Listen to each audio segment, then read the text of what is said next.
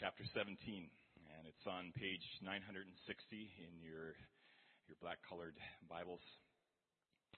John chapter 17, I'll be reading from verses 1 to 5 and 24 to 26. Let's listen as God speaks. Jesus spoke these things, looked up to heaven, and said, "Father, the hour has come. Glorify your Son, so that the Son may glorify you, since you gave him authority over all flesh, so that he may give eternal life to everyone that you have given him. This is eternal life, that they may know you, the only true God, and the one you have sent, Jesus Christ. I have glorified you on the earth by completing the work you gave me to do. Now, Father, glorify me in your presence with that glory I had with you before the world existed." And in verse 24, "Father, I want those you have given me to be with me where I am, so that they will see my glory, which you have given me because you loved me before the world's foundation. Righteous Father, the world has not known you. However, I have known you, and they have known that you sent me. I made your name known to them and will continue to make it known, so that the love you have loved me with may be in them, and I may be in them." This is God's word.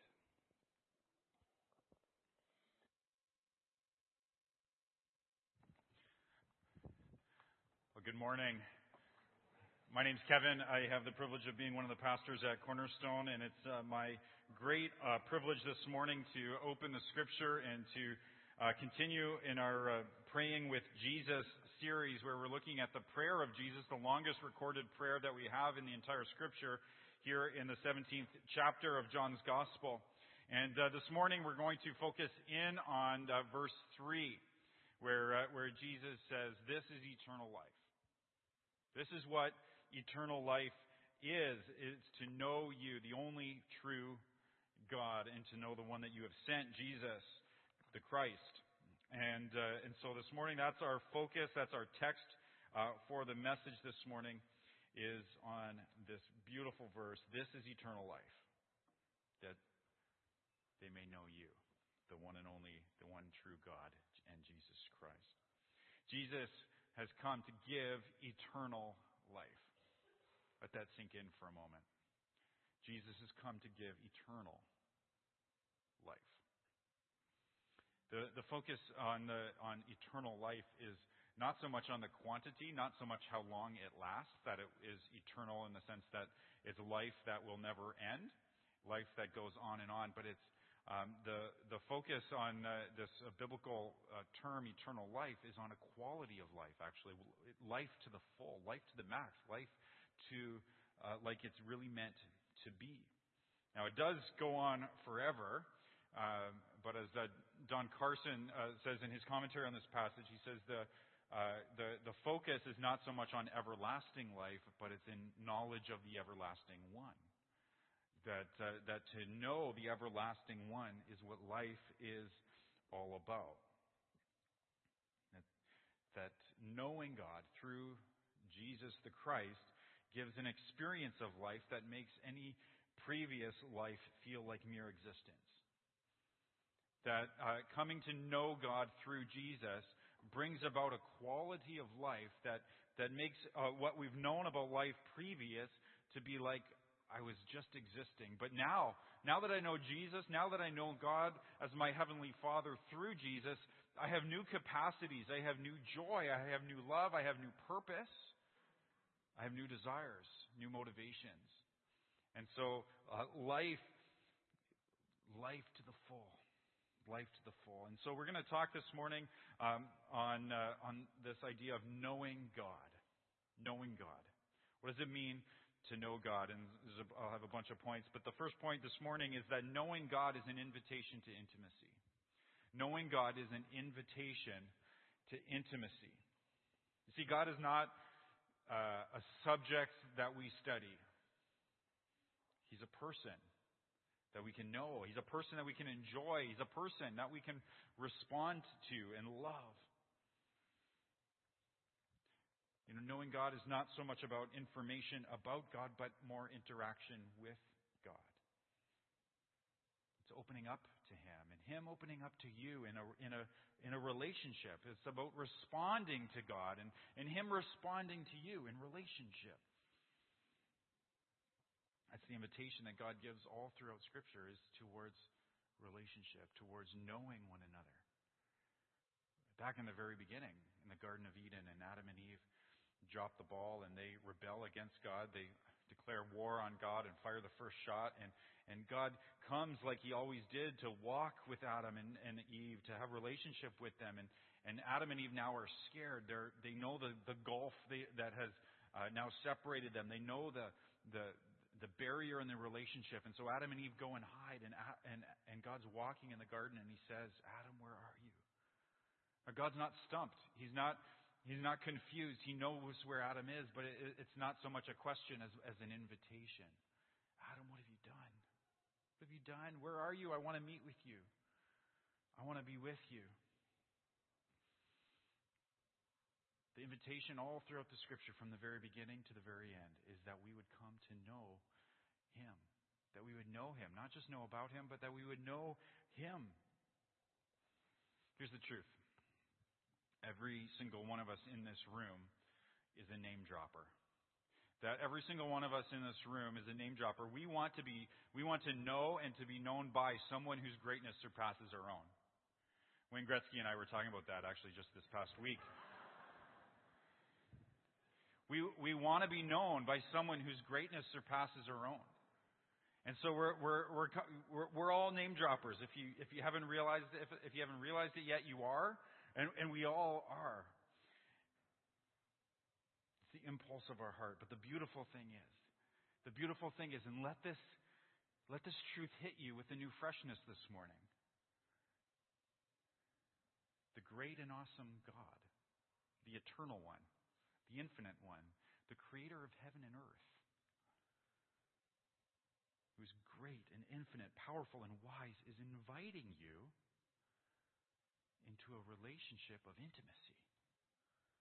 To know Him, to enjoy Him, to delight in Him, to relate to Him. And the great news about that is it's not an audition. It's not about your performance. You don't have to make the cut. The only one whose performance counts is Jesus, and He made the cut. So the invitation Jesus gives us in this prayer is to know God. To know God.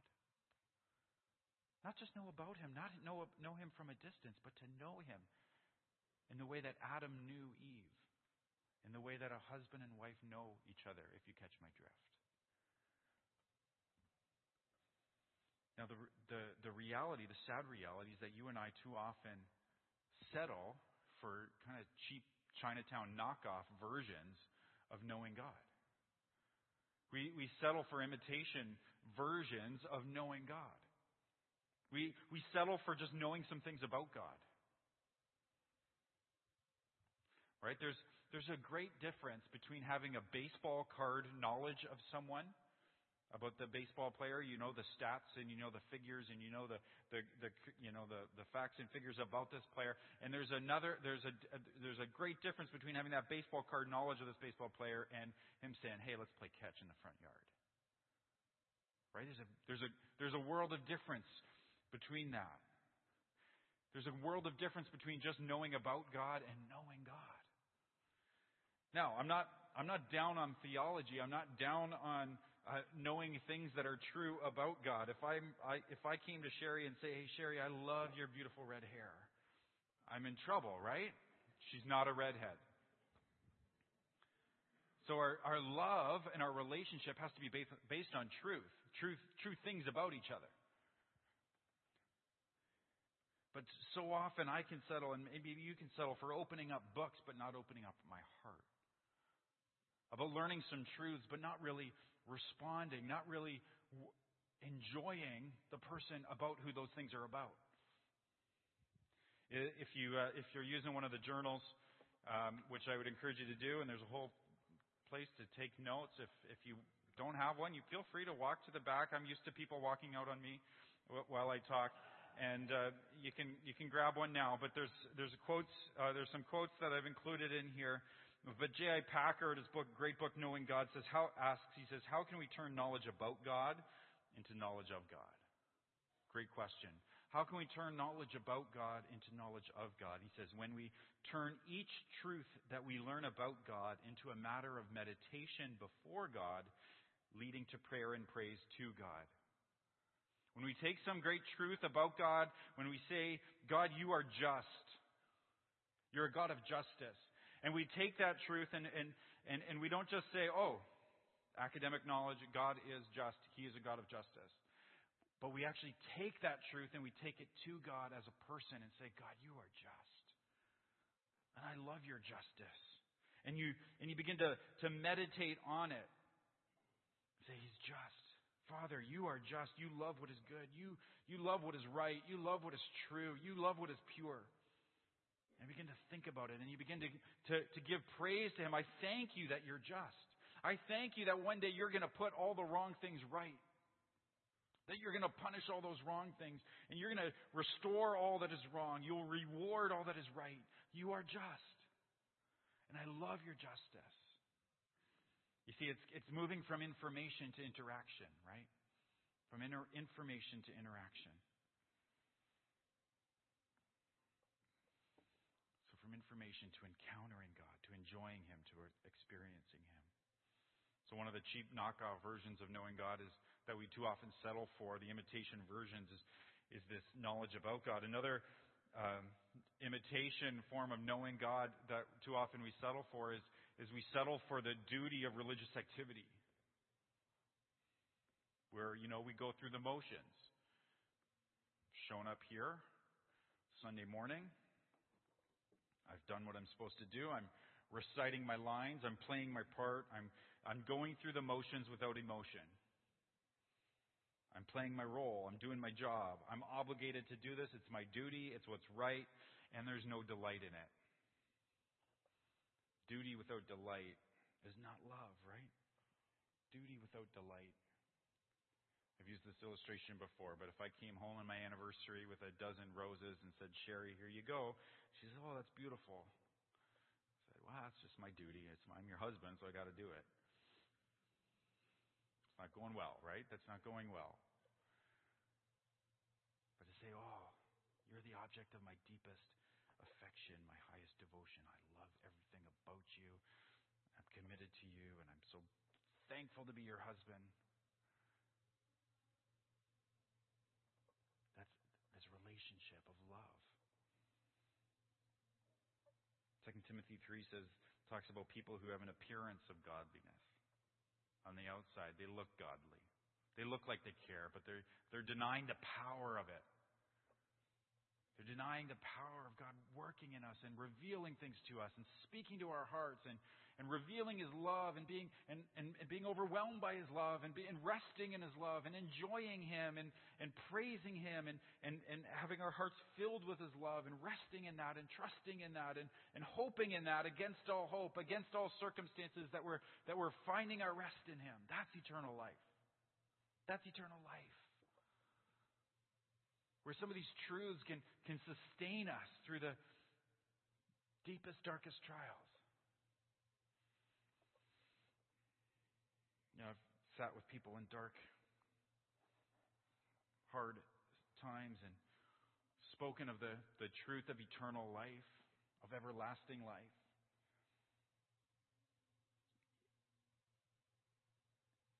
And when we're spiritually alive, those truths become precious to us.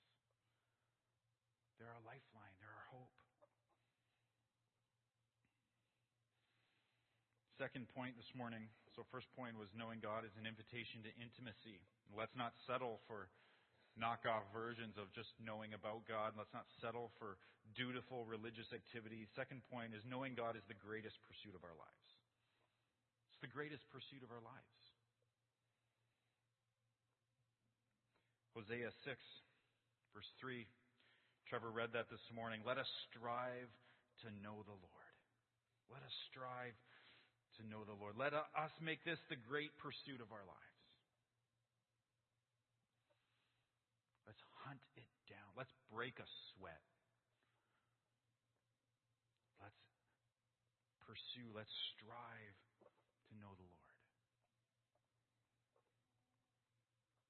What stands out to me is the little word us. Let us do it. Who's the us in your life? Who if it's not let me strive to know the Lord. I'm going to strive to know the Lord all by myself. Hey, we believe that a life of following Jesus, a life of knowing God, happens in community, that He calls you not to an individual walk with God. He calls you to a corporate walk with God, a communal experience of God. It has individual components to it. It is personal and it is individual, but it's in the context of a wider community. Who's the us in your life? Let us strive to know the Lord. And let us make this the great pursuit of our lives, that we would know Him. Turn to, if you have a copy of the Scriptures with you, turn to Jeremiah 9, or it will be on the screen here, Jeremiah 9, where the prophet, it's a fairly well known, if you're a church folk kind of a person, you've heard this. If you're not, we're thrilled you're here, and we'll read it here. But where Jeremiah the prophet is quoting the Lord, he's quoting God, and he says, this is what the Lord says: the wise person should not boast in his wisdom. The strong should not boast in his strength. The wealthy should not boast in his wealth. But the one who boasts should boast in this, that he understands and knows me, that I am the Lord, showing faithful love, justice, and righteousness on the earth, for I delight in these things. All of us have a boast. All of us have this one great pursuit of our lives. All of us have this thing that we're searching after, that when push comes to shove, this one thing will trump every other thing. This is what my life is all about. This is what makes my life worthwhile. This is the great pursuit. This is my great boast. This is what I'm after. And God's saying, this is what your life should be about. That you would understand me, that you would know me. You would understand what He likes, that you would love what He loves, that you would delight in what He delights in. Jerry Packer also, I put the quote in the journal as well. It's at the bottom of the page. He says, what makes life worthwhile is having a big enough objective. Something which catches our imagination and lays hold of our allegiance. And this the Christian has in a way that no other person has. For what higher, more exalted, and more compelling goal can there be than to know God? By definition, can there be a greater goal in life? Can there be a greater pursuit in life than to know God? What an adventure to know and be known by this great God, the God of heaven and earth, the one and only true God. Third point this morning. Knowing God is an invitation to intimacy. Knowing God is the greatest pursuit of our lives. And third, knowing God is the most demanding pursuit of our lives. Let us strive. Let us press on. The NIV says, let us press on to know the Lord. Let's pursue it. Let's strive. Let's break a sweat. Knowing God is not for the casual. You can't dabble in the things of God. Here's the truth. The depth of a subject increases the demand of the effort to know it. The depth of a subject increases the demand of the effort in order to know it. That's why medical school is so long. Right? The depth of a subject, the deeper a subject is, the more difficult, more complex it is, the more effort is required in order to master it. You don't want a doctor that says, medical school, I partied through medical school. Breezed through it. It's not that hard. Just squeaked by. Skin on my teeth. Your teeth don't have skin, doctor. It's the difference between chess and checkers, right? It's the difference between chess and checkers. You can play checkers. I can play checkers even.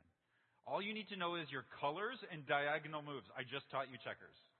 Chess, you need to know names of pieces and how they move and kill moves and end game and opening moves. And my kids read books on chess. have zero patience for that kind of thing, but chess is much more complicated. It's deeper. It takes more effort in order to master it, to become a chess master. I think I could become a checkers master.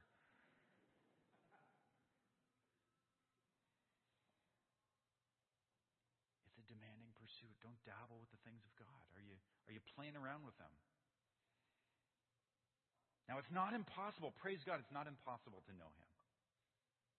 Right? It's not impossible. He's near. He's accessible. He says, when you seek me, you will find me. When you seek me with all your heart. If you seek me, you will find me. If you seek me with all your heart. I'm near. The Apostle Paul says he's not far from any of us. And if we would reach out for him, we will be found by him. It's not impossible, but it's demanding. It's demanding because of our resistance to him. It's demanding because of our resistance to him. You see, when you get to know God, you lose control of your life. You lose autonomy. You lose lordship of your life. You cease to be the master of your own domain. You're no longer your own boss. You're no longer your own man or your own woman. You lose autonomy. You lose control. You see, when you get married, a lot of my illustrations this morning are about marriage. When you get married, you give up a sense of autonomy. You don't get to spend the money however you want to spend it. You get to spend the money however she wants to spend it, right? However you all decide to spend. That's what I meant. You don't get to decide if you go out with your buddies every night or not. It's not only your decision, right? It's together your decisions. You gladly enter into that and losing of autonomy and becoming a we. But in that relationship, you no longer function like a single person. If you want to continue functioning like a single person in a marriage, you will soon be a single person again.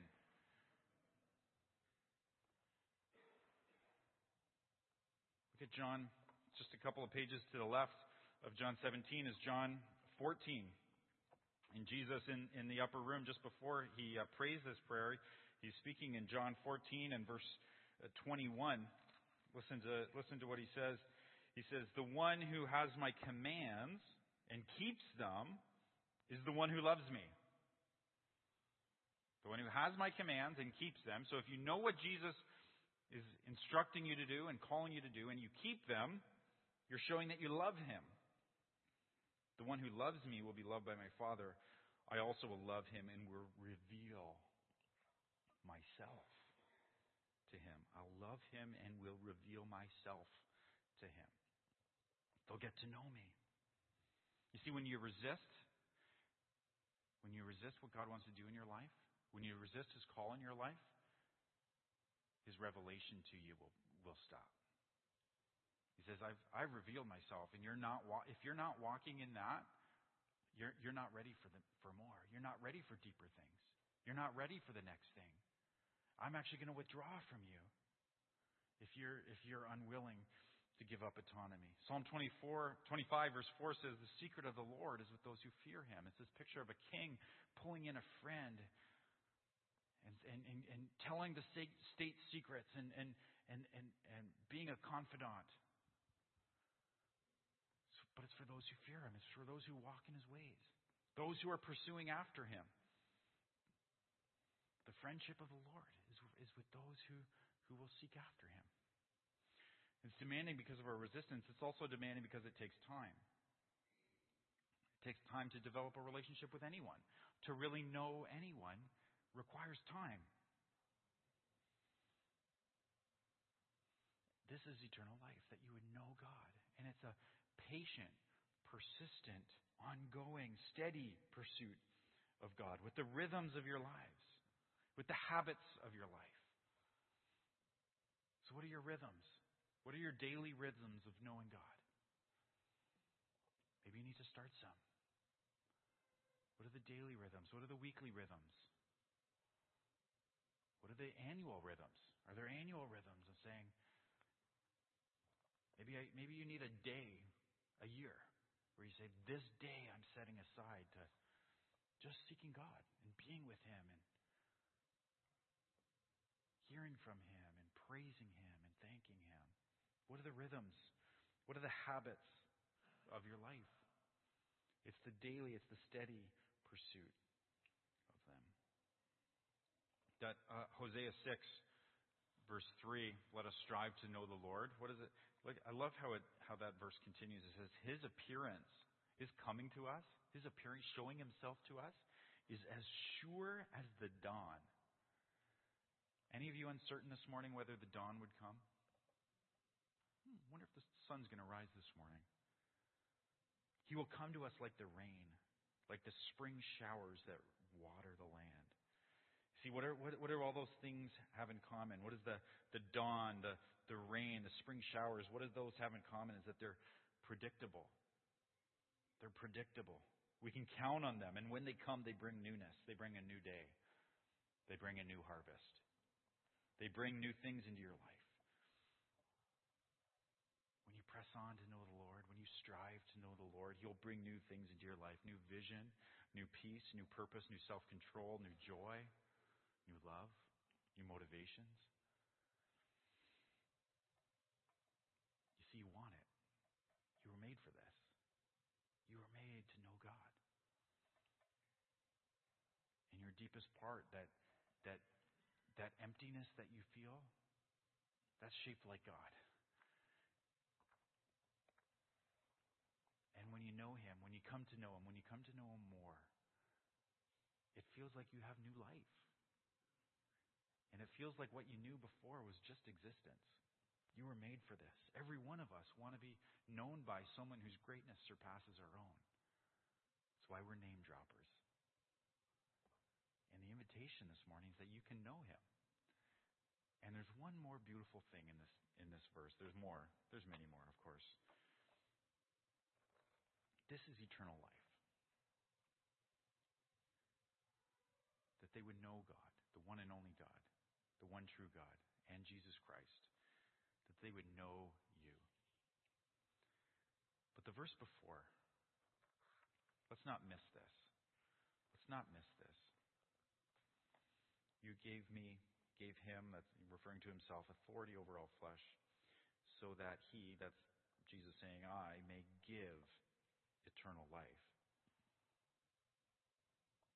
And so as much as I've talked about knowing God as a demanding, great, all-encompassing pursuit of your life, the good news this morning is that eternal life is a gift. Eternal life is a gift. You don't have to audition. You don't have to make the cut. You don't have to measure up. It's a gift. And it's for you. It's for you. You can know God through Jesus. Through Jesus, who lived the life you should have lived and died the death you should have died, so that you could enter into a relationship with God, not based on what you have done, but based on what Jesus has done for you. That's good news. That is good news. It's a gift. I want to conclude this sermon, this message, with 1 minute of silence. I'm going to invite you in this minute of silence to just say what's on your heart to the Lord, to respond to Him, to reach out to Him. Maybe you don't know Him. Maybe this whole talk of knowing God is new to you. You're here and you're kind of kicking the tires on Jesus and Christian faith, and you're kind of window shopping this thing, and we're so glad you're here. I'd encourage you in this minute. Maybe you're saying, I'm not even sure He's real. You could reach out to Him and say, if you are real, would you speak to me? Would you reach out to me? I want life. I want to know life to the full. Maybe you're here and you've known Jesus for a while, and yet you've been dabbling. Maybe you've been settling for an imitation version of knowing God. In this moment, just pour out your heart to Him and say, Maybe you can say with the Apostle Paul in Philippians where he says, I want to know Christ, the power of his resurrection, and the fellowship of sharing in his sufferings, being made like him. I want to know you. I want to know you. So wherever you're at this morning, would you open your heart and have a moment with God on your own? And I'm going to close in prayer in 1 minute after that.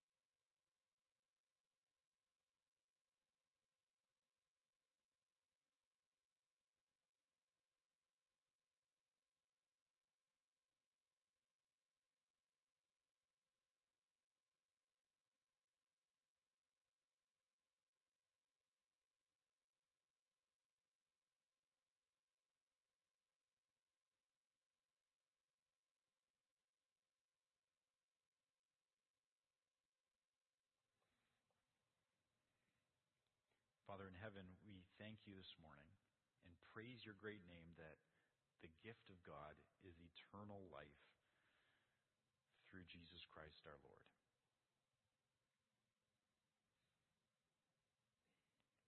And Father, I thank you that you're extending that gift to each person, each one in this room this morning. And Father, speak to us by your Spirit. On behalf of us, Father, I say to you, we want to know you. We don't want to just know about you. We don't want to have the facts and figures about you. We don't want to settle for religious duty. We praise you, Father, that the gift of God is not eternal duty, but eternal life. We want to know life. We want to know life to the full. We want to know life on another plane, on another level, on a deeper level. And Father, we want to know you, our Maker, our Creator, our Redeemer, our Savior. And I thank you, Father, that you promise the Holy Spirit to those who ask for him. And that today, by your Spirit, you are even in this room. And that you're speaking to us. That you're encouraging us. Father, you know the circumstances of everyone in this room. Some of us are here with a broken heart. Some of us are walking through deep and dark valleys. We're caring for loved ones. We're receiving diagnoses. We're concerned for those who are struggling. We have financial difficulties. We're having relational issues and difficulties, conflict. Some of us, Lord, have just ignored you, and we haven't given you a moment's thought in days or weeks. Some of us have never known you. We've never even really considered you.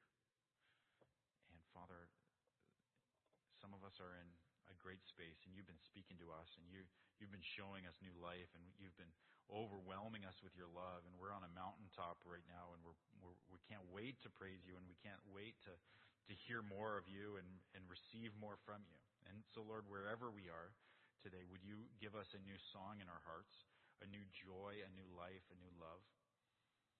And would we experience life to the full? This is eternal life, that we would know you, and we want to know you. So speak to us. Reveal yourself to us. Make yourself known. We ask in the name of Jesus, the one you have sent. Amen. One of the ways God makes himself known is through his people. Is through the embrace of a friend. Is through the comfort